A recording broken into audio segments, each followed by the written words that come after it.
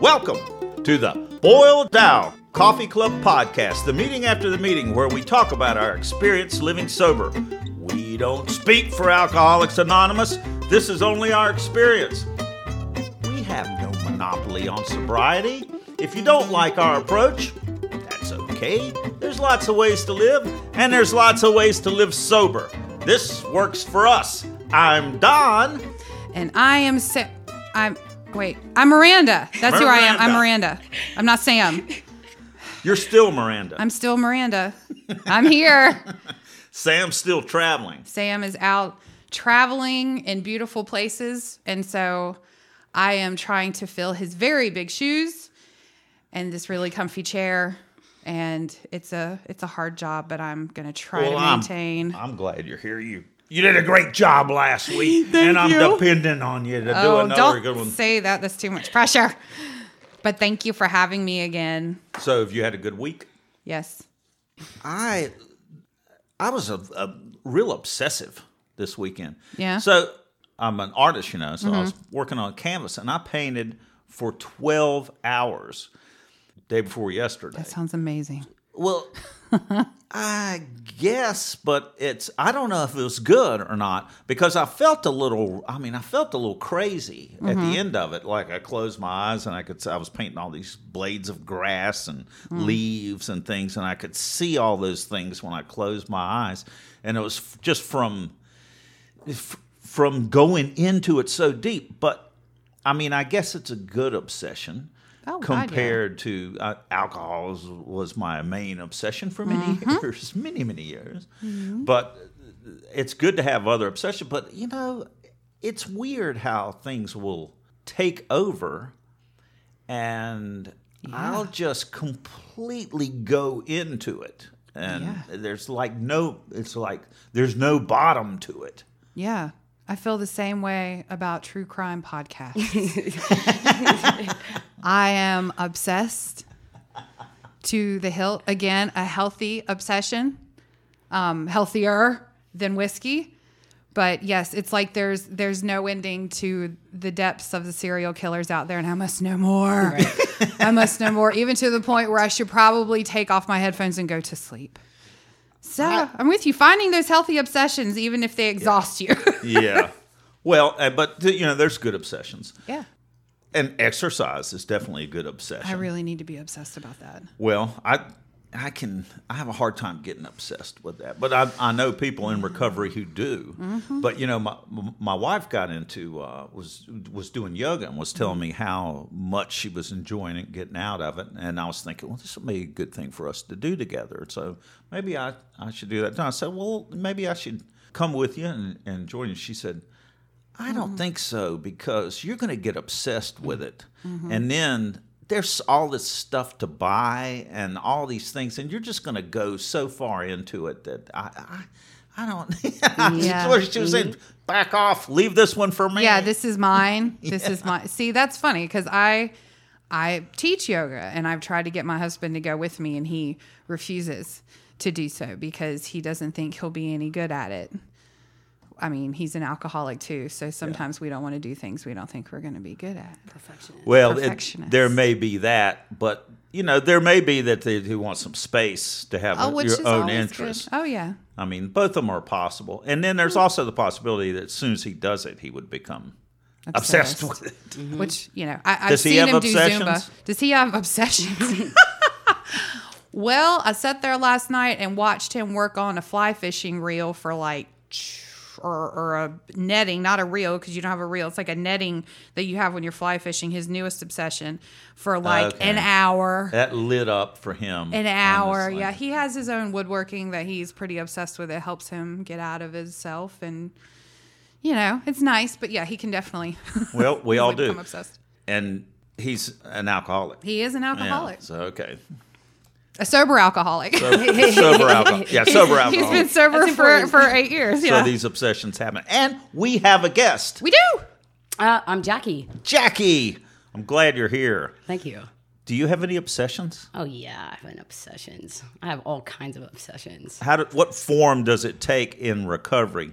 Obsessions Can you help. pull in a little closer? Absolutely. Obsessions help me feel things. I would say that. My current obsession is Game of Thrones.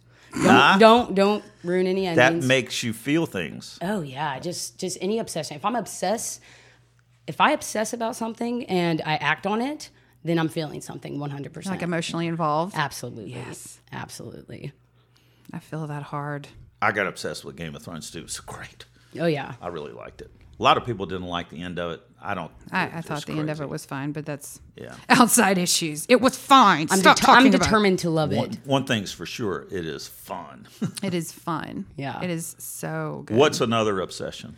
I mean, I did get obsessed with exercising for a while, but I beg to differ that just uniformed exercising is a healthy obsession. I mean, it can be dangerous as well. I can kick myself in the ass for not exercising, which one bad decision always leads to another bad decision. But you can overdo it. Oh yeah, I mean, if you hurt yourself, I mean, I was running for like 11 days straight. You know, pulled something in my hamstring, ran again, and then couldn't run again for another week or something like that. And you know, just obsessed to get that mile time, 15 seconds lower, or whatever it may be. And yeah, that's unhealthy. Yeah. Yeah. Absolutely.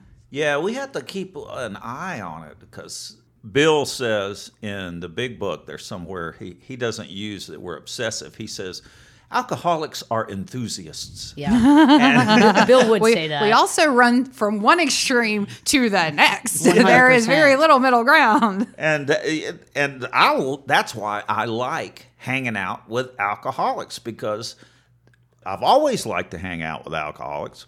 I used to like to hang out with them because they knew how to drink. Mm-hmm. But now I like hanging out with them because all the alcoholics are just full of, I don't know, they've got this energy. I feel that way about alcoholics that are not sober. I mean, That's what I mean. I mean, yeah. I mean, like when I'm Oh, around I see. people, Okay. yeah, when I'm around people who are drinking, I mean, this might not be the healthiest thing in the world, but I mean, I feel like when somebody starts to get a buzz, they are finally on my level. That's what I feel like. So it's actually been a recent thing. I do. It's been a recent thing. I've been loving hanging out with some drunks, and it's fun. You know what I mean? Catch up to me. Exactly. That's why I never needed to drink because I surpassed the level that everybody else gets on when they drink. You know what I mean? Damn. That sounds very dangerous to me. It is. Hanging out with people who are drinking It is. and getting off on their energy level. Well, I got obsessed with AA. I got obsessed with AA meetings in particular, and that's not the definition of AA. Meetings are not, and I had to learn that the hard way. I was going to all last year 2-3 meetings a day, and I'm not a newcomer. I mean, I'm a newcomer. When'd you get sober? I got sober June 13th, 2016. So I'm not, I don't believe needing to go to 3 meetings a day, but I'm a feel good junkie, right? And if a meeting feels good, I want to do another one. But in that same sense, I was neglecting my girlfriend. I was neglecting work things. I was neglecting healthy eating habits. I was neglecting, anything just because I was obsessed with going to another AA meeting. And it wasn't to give back. It wasn't to, take from or feed myself, that kind of thing. It was to be seen. Oh, wow. Yeah, I did some work with that. Boy, that was not fun to recognize because I was sharing in every meeting, thinking I knew everything, like feeling good, didn't even matter what the topic was. If I left that meeting and I shared, I was high as hell. You know what I mean? Well, I know that. I know that feeling. Oh, I've yeah. been there with Yeah, it. and it was obsessive, and AA is practicing these principles in our everyday life. That's what I really think. So AA is everywhere. AA, if I'm sitting in a meeting, there are so many other things I could be doing that includes AA, you know what I mean? That is healthy for me and maybe, helping somebody else, whether they're an alcoholic or not. And I slowed down a little bit too much, and now I'm back to find a little happy median.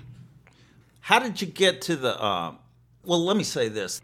When I first came into AA, I really needed to be obsessed with AA. For sure. Because I was just to how the hell am I going to stay sober? I mean, I would go crazy if I didn't go to a meeting. So going 2 or 3 meetings a day was really important and good for me for 2 reasons. One, it kept me sane, and 2, I needed to change the way that I think. Right. So I had to hear all of it and absorb it and be in it and like let all the different ways that AA teaches us to deal with the world come in to me.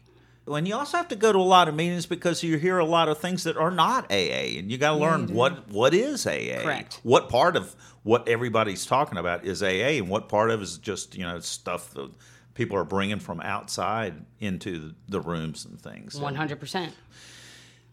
It's real important at the beginning to go to meetings, and I remember sharing that. I feel like I'm becoming obsessed with being sober, and this isn't real life. And my sponsor was going, but you need to do this for a while because we're talking about living a different way, becoming a different person. The person I was drank, and the person I was will drink again. So I've got to change. Right. Yeah. And that happens by that's in all the meetings is where it all is. Mm-hmm.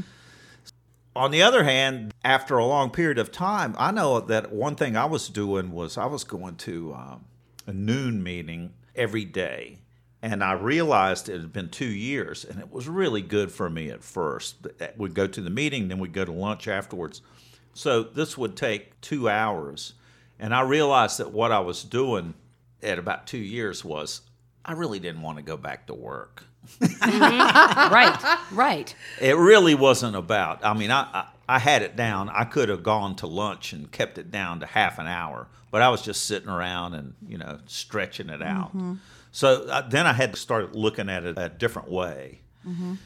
And then I had obligations with family too, and like what part of that is when do I need to go, when do I want to go, and when am I just going because I'm getting off on going, right? That sort of thing. You can hide out. You can, we were talking last week about what was I doing on my 91st day? 90 meetings in 90 days. Well, the 91st day I went to a meeting, but you can also get to a place. I know that I did where you can hide out.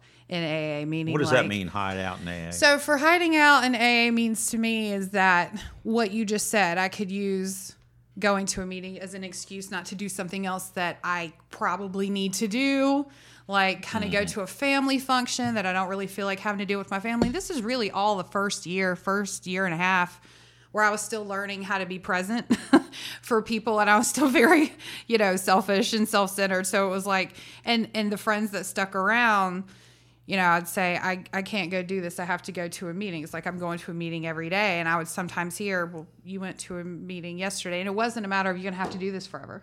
It was just, can't you find time for your family or for this or for that? Because it was always, I can't do that. I got to go to a meeting. And so, in the beginning, I was very obsessed. You have to be obsessed. It's almost, I've heard someone say you almost kind of have to fall in love with AA on some extent. Not completely, but to some extent. But, I could very much go hide out in AA, and by hiding out, I mean ignoring all my other responsibilities because I just don't want to have to deal with them. And that's exactly what I was doing. Yeah. So how do you, for somebody new listening to this, what can you say of how to discern that? Honestly, just check your motives and your intentions. That's really where it came. I was starting to not be able to practice, principles before personalities. I wasn't listening to listen. I was listening to respond, see what I could say in the meeting, what I could share and who I could help and that kind of thing, but not in the way that we're supposed to help other people. And it's kind of one of those things where you just know, I got my license back at 18 months sober. I woke up at 6 a.m. the day after I got my license, and I was like, freedom. I had been chilling at the house until 3 p.m. until I got on my moped and went to work for a year and a half at this point, right? And I woke up at 6 a.m. and I was like, what the hell do I get to go do right now? And the first thing that came to mind was AA meeting. I can go drive. I have never driven myself to an AA meeting all alone. You know what I mean? So this was a cool experience. And so I went, so I went to this 8 a.m. meeting that was my home group for years, kind of the same thing that you were just speaking of, Dawn. So I drove to this meeting and I went, and it was unlike any other meeting, you know, like people cross-talked. It was like they were a family. They were talking to each other. They were, you know, like critiquing each other. But it was all out of love, but it was my people. They were talking about drugs. They were cussing. It was, this was fucking it. So they had liquid creamer. You know what I'm saying? Like so I would go to this meeting every single morning. This is a hot brown meeting. Yeah. Wow. And I would go to this meeting creamer. every morning. And, you know, I had stopped waiting tables at the time, and I was doing this little catering gig where I'd work from like 9:15 to noon. And so I'm done at noon. I can go to 2 more meetings. You know what I mean? And I can drive myself. I can show up. I can do all these things. And it became very obsessive. And I mean, it stopped feeling good, just like things normally do when I get obsessed with it. I don't know if I've ever had a healthy obsession, ever. Mm-hmm. I had gastric bypass surgery when I was 16 years old. There was medical reasons why I was overweight, but, you know, I was an overeater. I would be in the McDonald's, like there was a parking lot behind the McDonald's in Kernersville. I remember I would be sneaking cheeseburgers, and I was eating them. I was obsessed with doing it. And it was about eating, of course, but it was about this secret that I had that I only knew. Mm-hmm. Anytime I'm hiding anything, I need to be looking at what's going on. 100%. But you don't know that. If anything, it feels good. I mean, I always told people I was running errands. You know what I mean? Fast forward 6 whatever years later, I'm running errands. You know, I'm doing the quotation marks. I'm running errands, and in that same fucking parking lot, I'm sneaking airplane bottles. And you see what I'm saying? Yeah. And like these are the things that like, it's like my obsessions have always been unhealthy. Always. Damn. Yeah. You said when you got sober, it was what? 2016. 2016. Let me ask you this, the question that I ask so often. What was going on in you inside that made you feel like AA was where you needed to go and that you had to quit drinking? What was going on? What happened? Well, yeah. Why did you? I mean, I had lost control of my liquor consumption, right? I mean, that's it. I mean, I'm no different than anybody else, even though if you would have asked me when I first came in if I was different than anybody else, fuck yeah. And it wasn't, I'm not as bad as them. I was in my home group on Thursday night's women's meeting. This chick was sharing, and she was like, you know, it was the 3rd time that I had blacked out ever. 3rd time I'd blacked out, and I knew it was time to go to an AA meeting. I was like, what the fuck, dude? Where am I right now? Because all I know is that if I was drinking, which was every single day for the last 6 years at that point, I was blacking out. I didn't know you could get drunk without blacking out. Maybe like a little brown out, maybe kind of know some things, you know what I mean? But like, I had no idea that you could drink and remember what the fuck you were doing. You know what I mean? And so like... You always blacked out. Always blacked out. Always. So, you know, but yeah, so I mean... Our drinking becomes normal to us. 100%.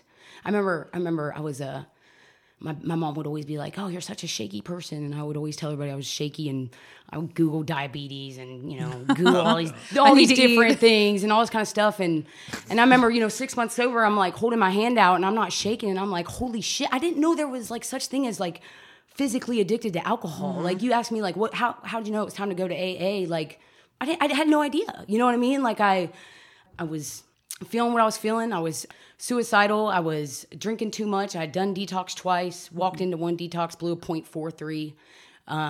And finally it was time, and a government funded treatment center had a bed open, right? And so I went and I detoxed for 8 days and stayed for 14 after that. And on the 12th day, I was out, right? I was ready to go. I called my mother, convinced her it was time, said, I swear to God, I will never drink again.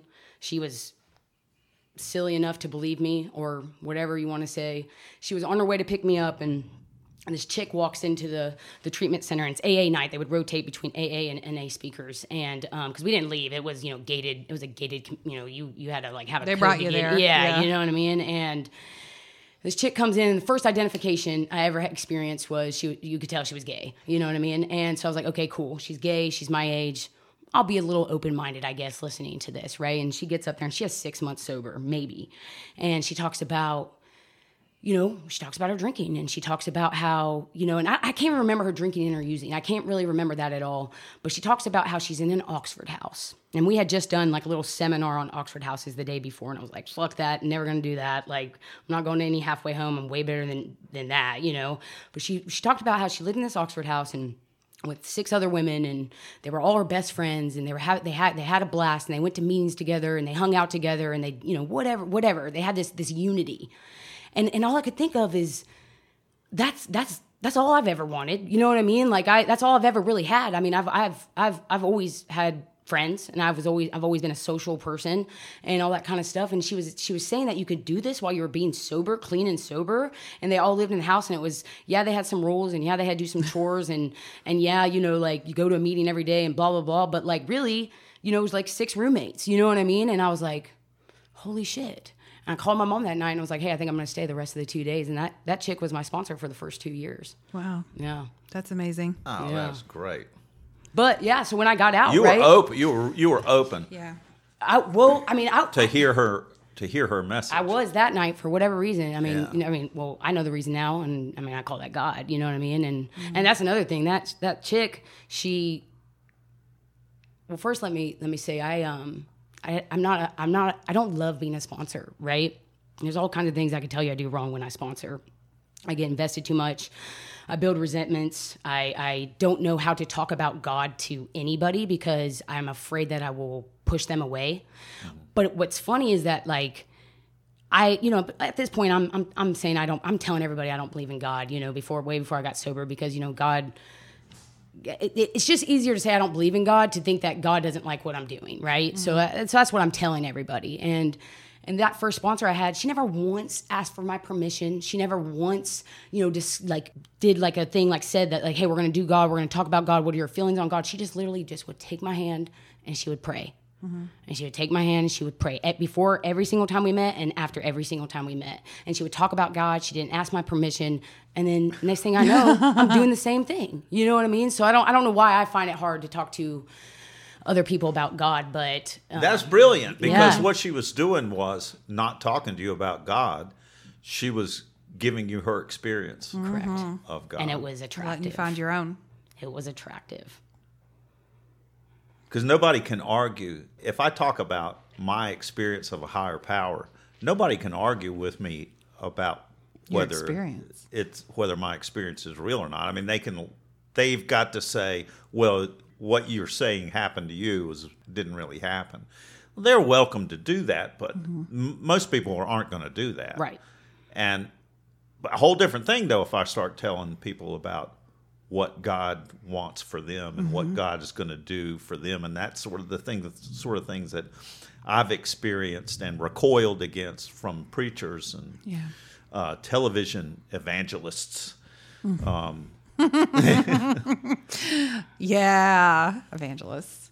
That kind of thing is. Well, it's spirituality versus. I mean, that's what I found whenever I got here with spirituality. It wasn't. Everything I have seen in my life as far as like different ways of worshiping and believing God and what God thinks and what God says and yabba da. This was just complete spirituality on a whole different level. No one told me what I had to believe. It's like you just said. Right. It's, I got to see what other people were doing. And then I realized, oh, I can figure this out on my own. What your God looks like can be totally different from yours because you're 2 totally different people. Mm-hmm. And that's exactly the way that it's supposed to be.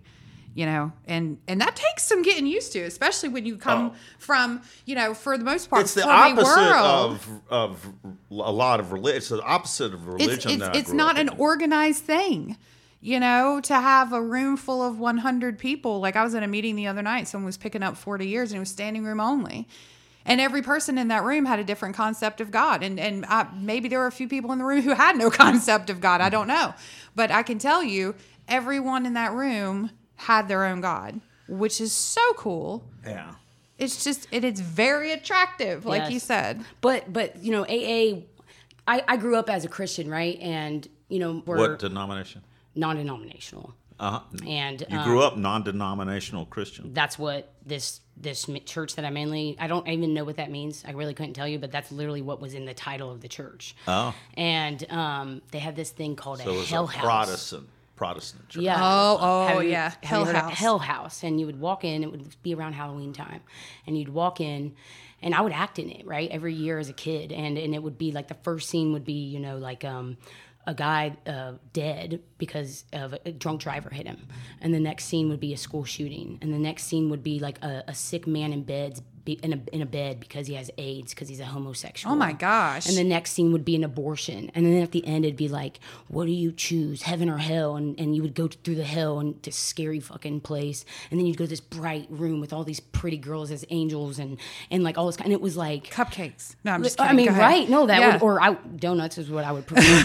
But yeah, and like, so this is the kind of shit I grew up with, like 6 things that like I think totally different of now, especially, but even then, you know what I mean? But now I'm not a member of a church, but do I love walking into a church. And I could leave after the first 30 minutes after that worship. I could leave. I'd fuck listening to the pastor, honestly. But that worship and that unity that those people have and that music playing, I cry every single time. Well, how did you? So you were talking, and you threw around the word God just liberally there for 5 minutes there. Mm-hmm. Did you have problems using the word God? I went to a lot of. Did you have struggle with God in AA? I mean, 100%. I went to NA meetings a lot at first. I was in Oxford House, so like, I didn't have a license, and it's predominantly NA. And in NA, they are really big on, it's a spiritual non-religious program, and they're really big on saying higher power, like to the point where they might correct you if you say God. That's what I noticed. You didn't say higher power once. And so I loved that at first, and especially like when I would feel the need to explain myself to other people. I wasn't about to tell them that I was loving God, you know what I mean? Because I would just embarrass myself from what I had told them the past decade. But I had this higher power for sure, you know what I mean? But no, now I don't have any problem saying the word God. And my God is the same God I've always had. I just have a different perspective on, I mean, just everything, you know what I mean? I don't know. God's it. I mean, I've been resting on my laurels for fucking 8 months now. The only reason I'm still sober is because of God and step one, you know, that kind of thing. Mm. What's an example of how your higher power keeps you sober? You say that's the only reason you're sober. How is that possible? What is it? Little things like this. So let me tell you a story. So I was in Key West, Florida, and in Key West, you walk down the street, everybody's drunk, right? I was with my girlfriend and her family. Her dad. I used to live in Key West. Oh, good God. God bless your soul. Because that shit, I don't drunk. know. Oh, okay. Well, then that's a hell of a time. But so we're in Key West, and I couldn't handle it anymore. Everybody was drunk. Everybody around me was drunk. People I was with were drunk, and I was going to get drunk. I had made up my mind. And I went to the bar, and I was about to order a drink, and I excused myself that I was going to go smoke a cigarette. That was my out, right? And so I went to the bar, and not one of those fucking bartenders would give me the time of day. I mean, I would try to make eye contact. I mean, there was a window of opportunity for these ladies. I had a $100 bill in hand, you know, like, hey, give me a drink kind of thing. Nobody would give me the time. I have no idea. Why? You tell me. You tell me. That's only God, right? You know what I mean? Like, that's never happened to me in a bar before. Never. I am the first person they go to, most of the time because they know me from before, and I would tip outrageously just because it was my profession and that kind of. But nobody would give me the time of day, so I'm freaking the fuck out. And I go outside, and I go to call somebody, and I'm like, fuck this, I'm not doing this. I'm not calling anybody. I just need to chill out. And I look across the street, and there's some jewelry shop across the street, and on the wall in big letters are ARCA. And that is the name of the treatment center I went to, which was absolute hell, by the way. I mean, if anything that kept me sober in the first 6 months, it was so I never have to fucking go back there. You know what I mean? People talk about treatment being awesome. They wish they could live there. Like, absolutely not my experience. You know what I mean? It was hell. And on the wall, ARCA, and I Googled this shit. There's nothing I can find. No jewelry shop. I have no idea if it was a type of jewelry. I have no idea why those letters were on the wall. That's God. There's no other explanation. And so you decided not to drink? Yeah, hell no, I didn't drink. You let go of it? I let go. I mean, it reminded me of step one. You ask your guests all the time. Hold on. She's a fangirl. Yeah, by the way, I listen to this podcast religiously most of the time on the treadmill. I also think that you really do belong here. And the reason I say that is because you walked in with not one, 2 drinks. From Starbucks. You've got 100%. You've got water and you've got, got iced coffee. and you're just like me. Just because I'm sober and I quit drinking doesn't mean I'm not thirsty. Thank you. I'm very thirsty. Very thirsty. All the time. Everybody get a drink of your. I'm drinking my water. Cheers. I've had entirely too much coffee today. I love Jackie's Where energy. were we? I was gonna say that God in Key West. God in Key West, and that is one. I mean, that's just one thing that comes to my head. That's God. I mean, I can tell you another story. I was in the Oxford House and I bicycled to an ABC store because fuck this, I'm gonna drink. My sponsor kept telling me I could start my day over at any time. Well, fuck you, because that is not possible. Because if I could do that, I would do it by now, right? I can't start my day over. It's literally like scientifically impossible. Like It's 8 o'clock at night. Right, exactly. Yeah. So I bicycled to an ABC store. And I go up to the ABC store, and I was an airplane bottle drinker. Okay, I can go into depths about that, but I was an airplane bottle drinker, and it was this drink called Firefly is what I would drink because Where do you get airplane bottles? every ABC store you can get 'em they at sell them in a ABC store. Oh, you sleeve get 'em at the 12 ABC. pack. Yeah, or you could get them at little wine okay. bottles. But yeah, you can get it. This is the cheap kind. Yeah, I didn't drink These were 75 cents a bottle, and you Okay. poured. Of course, I did it measured with water. You would pour the entire 12 into a fifth of Firefly, and it almost filled it up. But these were 75 cents, and a fifth was $22. So I always got airplane bottles, right? So I go to this bicycle are ABC calculating. store. Oh fuck yeah, you got to save money. You know what I mean?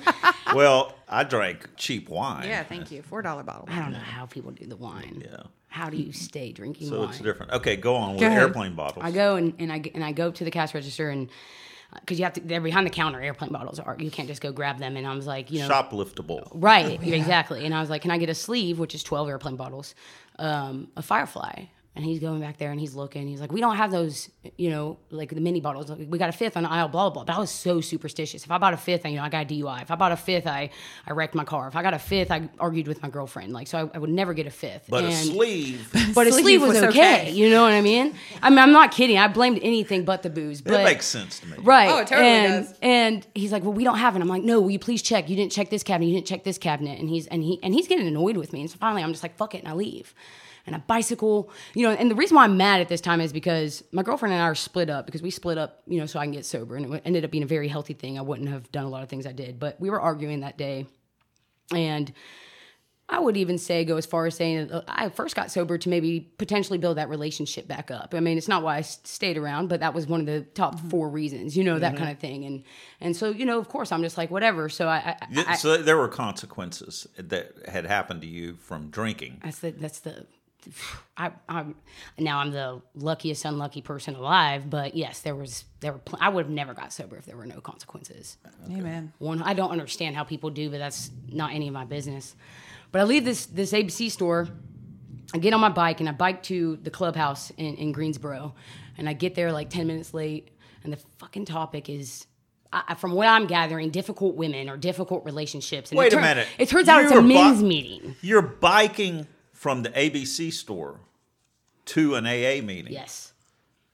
So you'd been going to AA? Yes. I was about 6 months sober in the Oxford house. And you just decided, screw it, I'm getting drunk, and you go and try and buy it. Didn't happen. It didn't happen. So then you go to an AA meeting? Yep. And the topic is difficult relationships. It's a men's meeting. And, okay, and the other, and in Key West, you were going to AA? Yep. I was over And a you year decided sober. to drink? Yep. So how many times did you decide to drink and not drink? Come that close to drinking in sobriety? I can't tell you how many times. I really can't. lot. Quite a few, 100%. But step one, or God or step one. You know what I mean? Because when it really comes down to it, Say how step one applies to that. because I will never be able to drink like my fellows. I am completely Wait, step powerless. one is we admitted we're yes. powerless over alcohol, that our lives have become unmanageable. Step 1 is where we say we're an alcoholic, Don. 100%. 100%. Well, I mean, duh, you're an alcoholic. Right, How but- does that help you? it helps me because if I really believe that I'm an alcoholic and my life is unmanageable, that means if I take that first drink, people talk about cravings all the time. It says there's no such thing as cravings until it hits your system, right? So I will have a mental thinking problem. Exactly. My mind will go absolutely bonkers until I drink more, and until I drink more, until I pass out. When I wake up, I will feel so hopeless, so guilty, I will have so much anxiety, and the only thing to do is to drink, right? That's it. And it's that cycle. And that's it. I mean, that's what we all have. At what point did it quit happening to you that you needed to be saved by your higher power at the moment of getting drunk? Like a time frame, or just like a how long were you sober before? You're describing being at the precipice of getting drunk. Yeah. Well, why? Let me ask you this really quick. So, is this unheard of to you? Like, it didn't happen to me. Once I came into AA, there were 2 or 3 times where there were lots of times where I wanted to drink, but there was no way I was going to get near alcohol. I didn't come close to going to an ABC store or going and buying wine or going and buying beer. I didn't get close to that. I think things happened for me that it intervened before then. Mm-hmm. One time it was right before a funeral. That was I was 2 years sober, and I really wanted to get drunk rather than go to this funeral for my wife's brother and sister-in-law who died suddenly in a plane crash. And I talked to my sponsor. I talked to all kinds of people in AA. I brought it up at meetings. I was talking about it. I wanted to drink so bad. And finally, I talked to someone on the phone, and she said, sometimes I think we feel like if we were to really allow this feeling to come out and we were to really feel it, that it would kill us. And the grief in particular. Oh, yeah. And it won't kill you. You can feel it. And when she said that, I was just like, I can do it. Mm-hmm. I can walk through it. And I managed, and then I went to the funeral, and right before the funeral, there were people gathered around, and the first thing that happened was I was introduced to a cousin who was in AA, and we started talking about AA, and it was gone. That was the closest I came. I never got to go into the liquor store. So, I mean, that's amazing to me. Were you going to meetings? I mean, just to be blunt, were you going to meetings and being honest in meetings about this? About wanting to drink so bad that you were going to places where you could get alcohol? The first time I ever was honest was the day after I went to that bike to the ABC store. Okay. At the men's meeting. No, I went to the men's meeting, but I went to lunch to the noon meeting the next day, and I said, I told him what happened, and I was like, and I want to drink so bad. And the guy shares after me. He said, well, you coming into this meeting and saying that you want to drink tells me that you don't want to drink. And that's when I started sharing in meetings.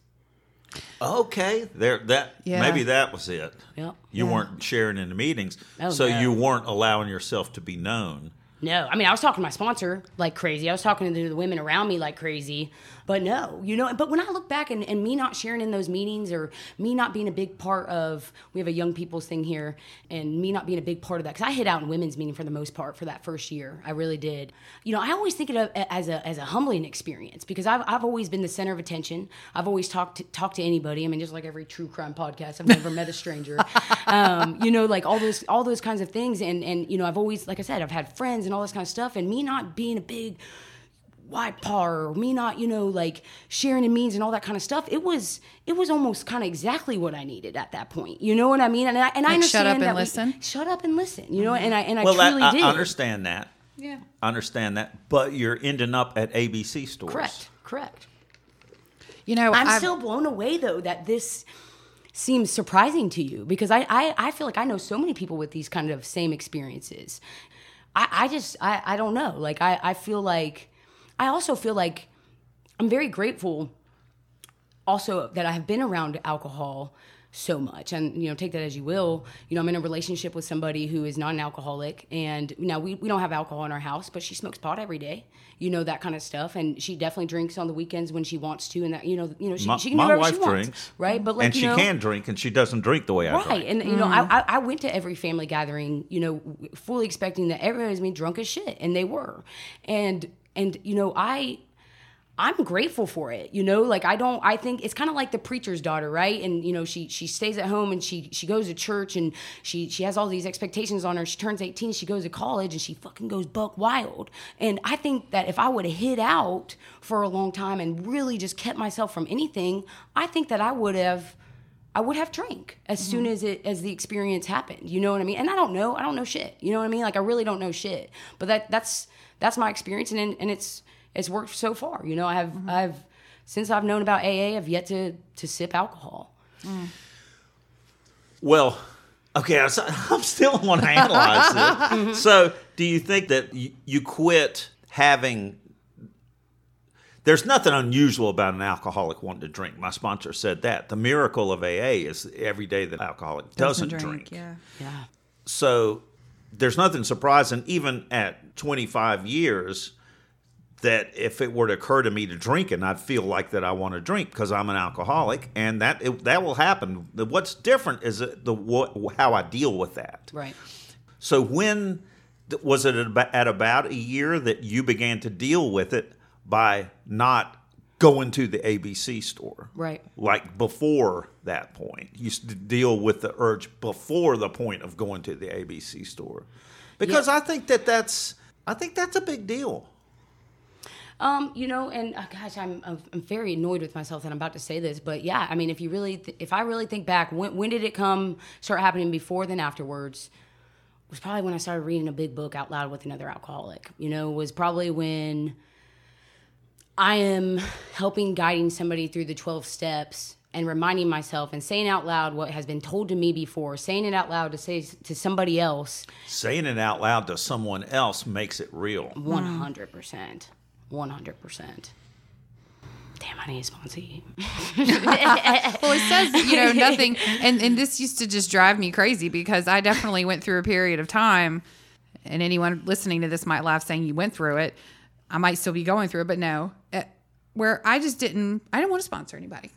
I have too much shit going on, And truth of the matter was there was a lot of crap going on that I wasn't dealing with, and it got me to a really, really horrifying point in sobriety.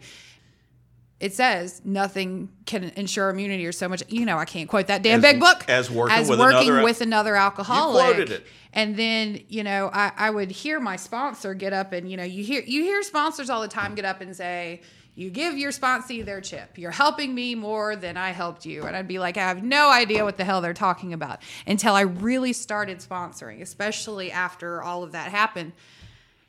And I mean, I tell you what, there is something about it.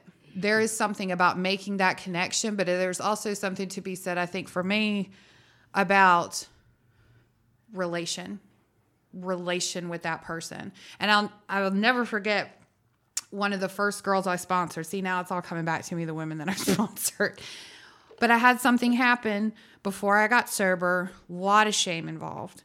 Whole lot of shame. And I remember when I got here and I got enough time under my belt, and, my sponsor would tell me that your biggest mistakes are going to be your greatest assets. The things you used to feel shame for are you're going to be able to help another woman with that. And one of my very first sponsees came to me one day.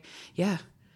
She came to me and she told me exactly what I had gone through that she was going through, and I called my sponsor freaking out. I was you're never gonna fucking believe this, because you're able to say, and it was like, there it is. I know, I've been there, and here it is. And it was, it's giving me goosebumps right now. And the other person can hear you because it's real, and there might be a little bit of hope, even a little bit of hope in that. And I think there's fucking something about the humbleness, the humility, or whatever, when we can really get so, and I'm trying not to be all preachy, we can get so far out of ourselves and give a shit about helping another person that we can just want to give them a little bit of hope. That just does something to you, man. There's something better in that feeling than there ever was in any bottle I ever drank in 10 years. High as hell. Yeah, it's wonderful. I mean, it really is. It's I wonderful. I to hate see to say people that. recover, but Right, to but see it people is. recover. I went off on my tangent. Hang on, let me get my soapbox and put it back in the corner. That's a good tangent. Boy, Jackie, I could talk to you all day, but the owl is itching.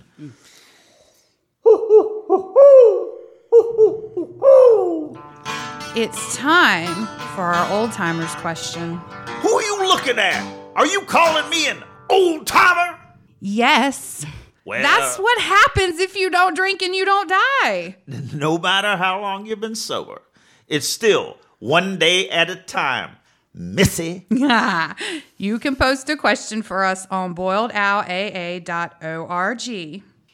Do we have a question for the old timer? How do you deal with loss in sobriety?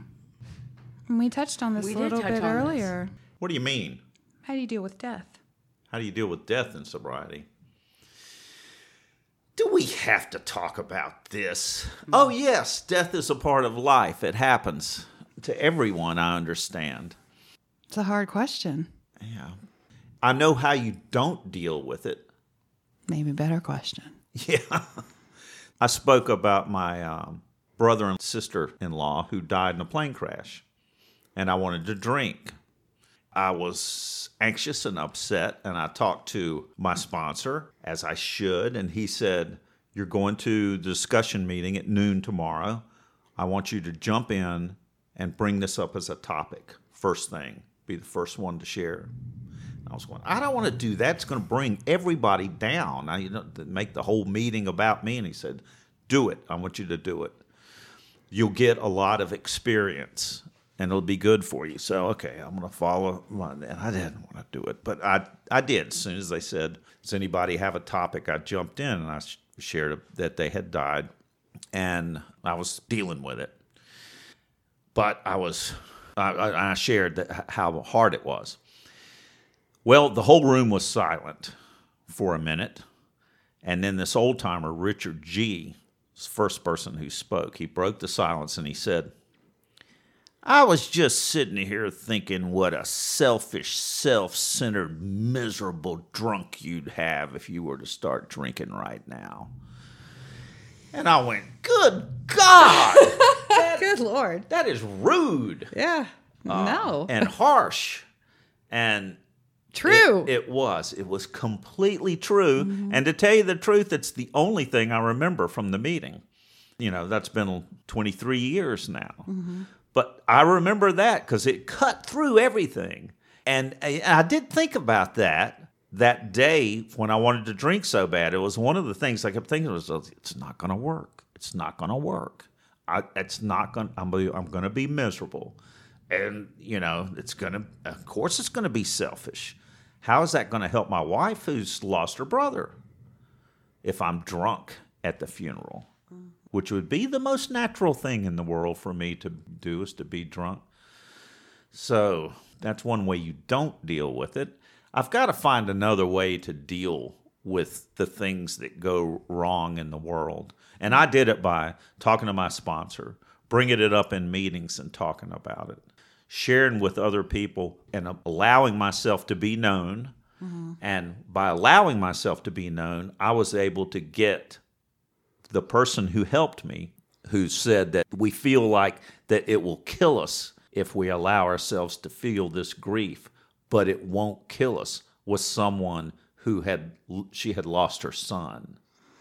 So she was able to share with me in a way that my sponsor shared everything great, and it was not touching. It was driving me crazy because I was talking to him. I had lunch with him on the day, and I left the lunch going, I want to drink. I mean, it doesn't.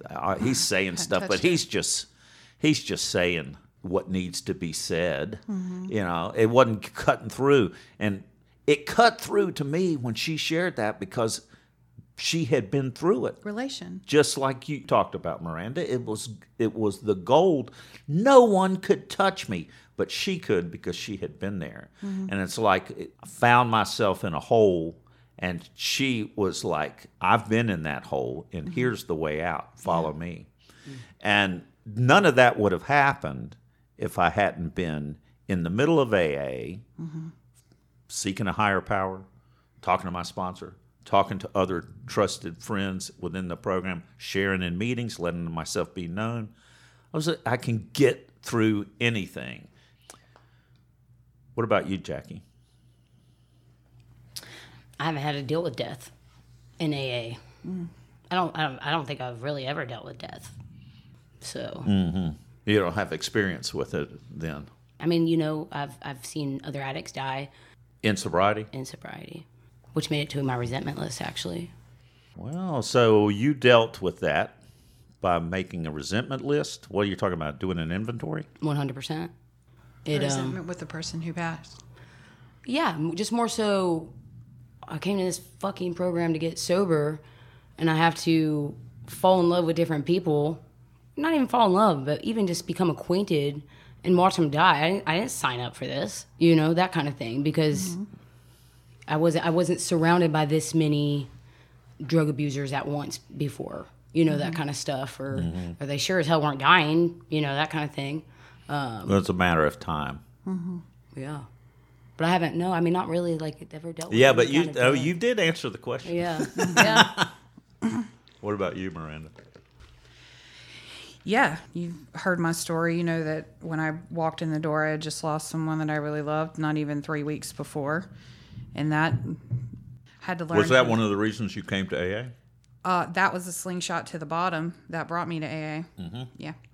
That was hard because I had to learn how to grieve without drinking, still knee deep in the middle of grief, which was because I stayed drunk. I drank the morning of the funeral, at the funeral, driving to the cemetery, and on the way home from the funeral, I had a thermos of wine.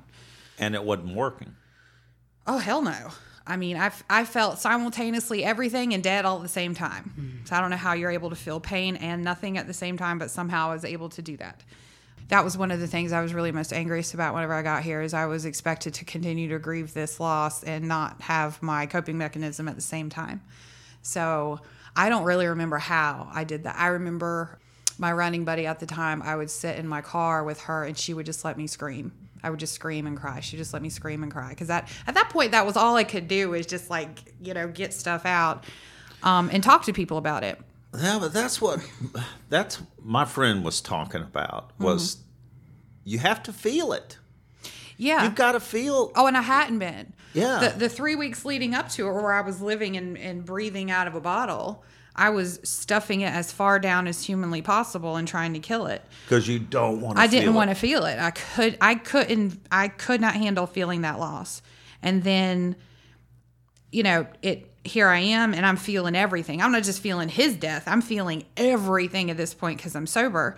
And I remember, I would ask these questions to people in AA who I was getting to know, different people and different women. I was being honest. I was stupidly being honest all the time. I just cried all the time. I feel like I cried my entire first year. And I would be like, I want to know why. I want someone to tell me why. Why is he dead? And I remember the answer from somebody being, the why is never going to make it okay. You're never going to get an answer that's going to make this okay. So, it wasn't stop asking. It was just the answer that you're looking for is never going to fix this. So stop looking for it. And there's been other loss in AA. And out of AA, I lost my stepmother several years ago, and she had been ill for a long time. And I've lost family members. I've lost friends in AA. I lost someone recently. And if I've learned anything, it's just we all grieve differently. Your way of grieving isn't going to be my way. But if we can just continue to be honest about it, if I can continue to be honest about it and not stuff it, because life on life's terms is death is part of life.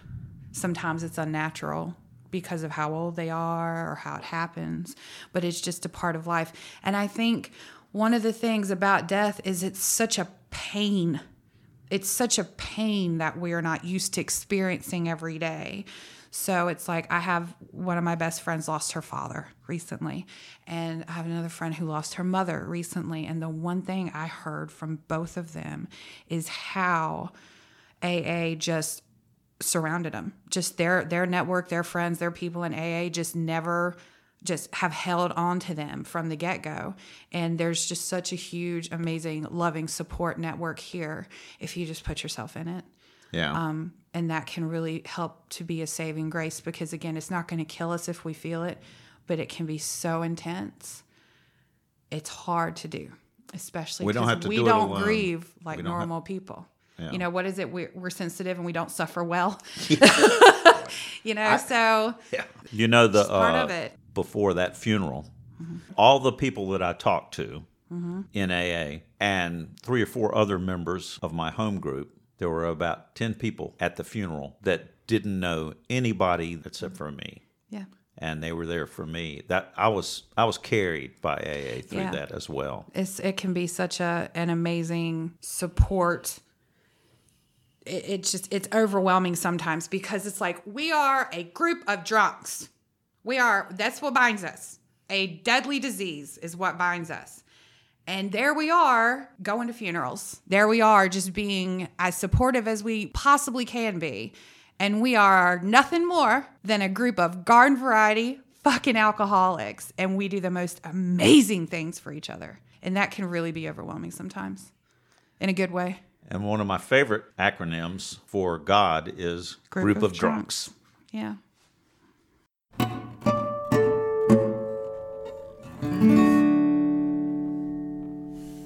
Jackie, this has been great. Thanks for Thank you. coming to the Boiled Thanks Owl. for I having love me. your energy. Thanks for having me. I really am your biggest fan. You have no idea. I'm glad you're here. I'm Yeah. glad it worked out. Look out! Ah!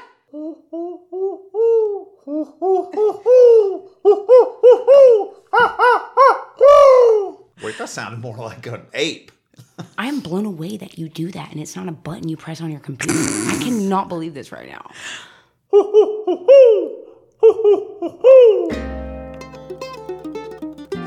Thanks for joining us. The Boiled Owl podcast is posted on the 1st and 15th of every month. Visit us at boiledowlaa.org, or you can always email us at giveahoot@boiledowlaa.org. If you want to know more about AA, Google Alcoholics Anonymous and your city, or you can always visit aa.org. Note, Boiled Owl AA is produced by members of AA and only expresses our experience and opinions. It is not endorsed by AA World Services.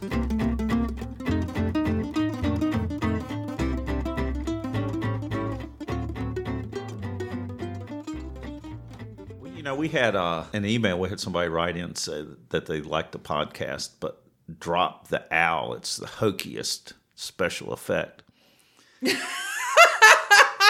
It's Not a special effect. It's special. I mean, It is I always special. thought it was a special effect. I did love it, though. But I It's can't done. believe you do that. Well, I just like it. I And think it's it's silly. such a- I'm going to keep doing it. Yes. The Boiled Owl. I love it.